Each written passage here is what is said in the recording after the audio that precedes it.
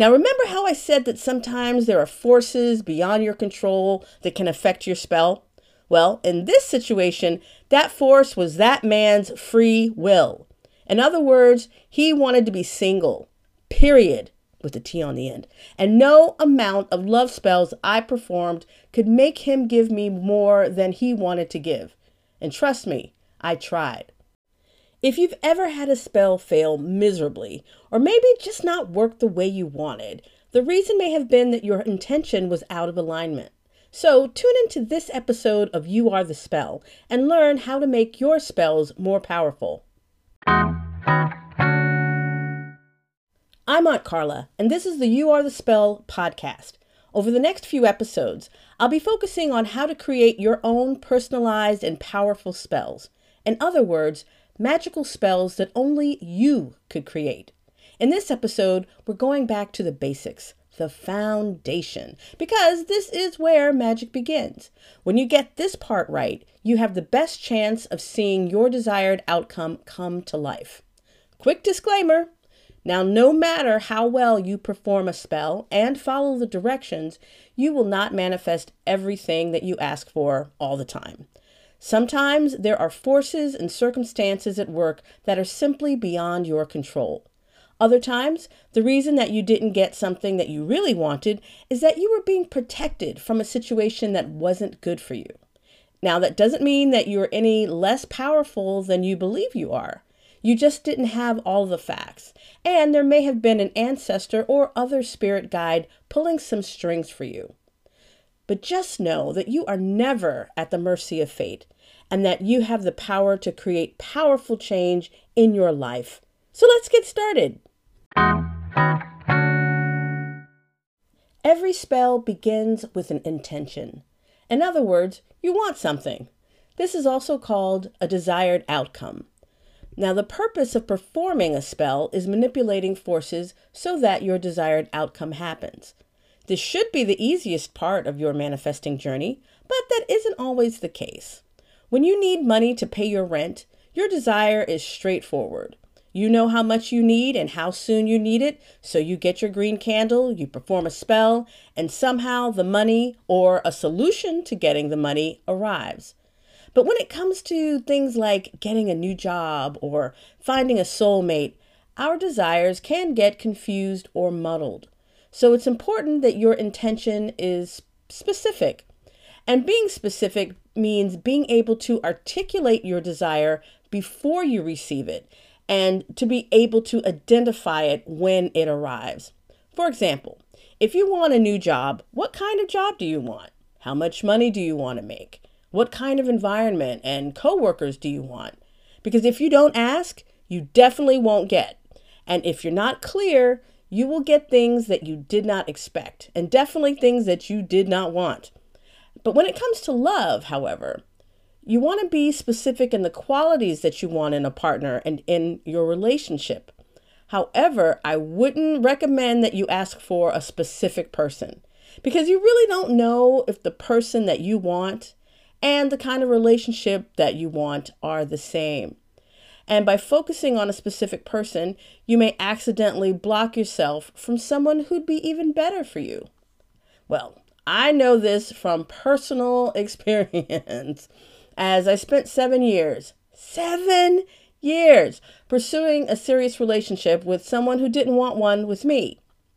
Now, remember how I said that sometimes there are forces beyond your control that can affect your spell? Well, in this situation, that force was that man's free will. In other words, he wanted to be single, period, with a T on the end.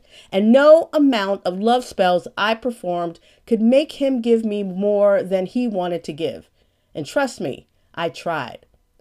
But when I shifted my desire from wanting this one specific guy to wanting a particular kind of relationship, such as one where my partner loved me and wanted to be with me and marry me, that's when things changed.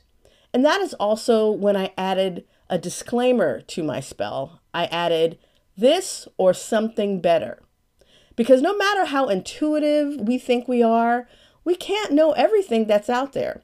So by adding the phrase this or something better to my request, I invited the universe to surprise me with something beyond my understanding. And sure enough, that is when I met the man who fell in love with me, wanted to be with me, and married me. And I am so happy that I did that. And by the way, that original guy, he is still single. His desired outcome was to remain single. That's his story, and he's sticking to it.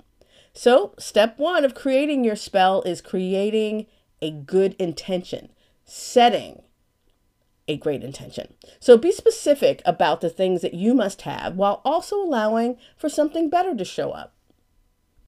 If you want to learn more about writing your own spells, sign up for my free 5-day Spellcraft email mini course. The link is in the description below. Another part of setting your intention is making sure that you are in alignment with your desire before performing a spell. Sometimes we will say that we want something, but we may have fears or a hidden agenda that makes us ambivalent. In other words, wishy-washy. Being in alignment means that you are taking actions that match your request. For example, if you wanted to lose weight, but you refuse to change your eating habits or start exercising, any weight loss that somehow occurred would be temporary. A friend once wrote the phrase weight loss on a bay leaf, and she burned it, and she did nothing else. And what happened? Well, she ended up catching some kind of stomach bug, and she lost 10 pounds. But after she recovered, she gained 20 pounds back. Dun, dun, dun. And in another similar story, a guy friend of mine was overwhelmed with decluttering his place. So he did a spell for a clean home, but he sat back and he did nothing else. So what happened? He had a bed bug infestation, which required a major cleaning effort, not to mention expense. So when you hear the phrase, be careful what you wish for, it means to be mindful of what you're asking for, as well as what you will do in order to get it. Magic is magic, but you are still required to meet your desire with action in the real world. Getting into alignment with your intention may require you to do some what I call pre-work. And this part may take longer than the actual spell, but doing it gives you more confidence in your spell. So I want you to consider that everything that you do before the actual ritual is still a part of the spell. So the more thought and the energy that you put into these different actions, the stronger that your magic will be. In other words, half-assed magic equals half-assed results. If you'd like to tighten up your alignment, there are some things that you can do. For example, meditation, that is a great one. So before creating your ritual, before doing your spell, make time to sit in stillness and listen to any messages from your intuition. Listen to your inner voice and pay attention to any divine downloads that enter your consciousness. Think about what your desired outcome might look like and how it may affect your life. And anytime you get those thoughts, make notes in your journal or your book of shadows. Another thing I suggest is divination. And I recommend doing a reading with tarot or oracle cards to get additional guidance on your intention. If you prefer to use runes, tea leaves, a pendulum, or any other divination tool, that's totally fine. And if you don't know how to do divination yourself, or maybe if you feel that you are too close to it, you can also consult with a spiritual friend or professional. Another tactic is a spiritual bath. And taking a spiritual bath is another way to put yourself and or your spirit guides on alert that you are ready for transformation to occur in your life. Now, if you don't have access to a bathtub, you can also do this in a shower.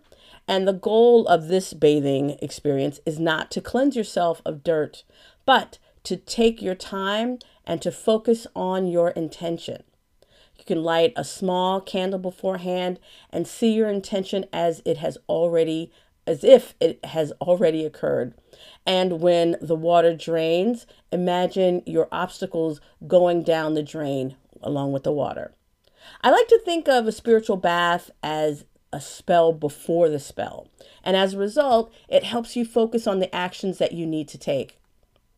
Finally, one of my other favorite things to do before a spell, if I need, is a clarity candle spell.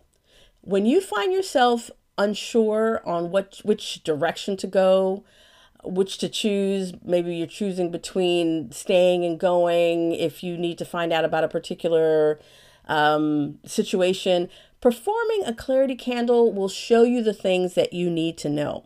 Sometimes you'll discover that you actually wanted something else, or perhaps you don't really want this desire after all. Sometimes we do that to ourselves. And all of these actions, whether it's meditation, divination, a spiritual bath, or a clarity candle, all of these actions encourage you to put focused thought into your desired result. So if you've been feeling ambivalent or wishy-washy about your desire, gaining clarity on your desire will save you time and from disappointment. If you want to learn more about writing your own spells, sign up for my free 5-day Spellcraft email mini course. The link is in the description below. Before I wrap up today's episode, I want to touch on the myth of worthiness when it comes to magic.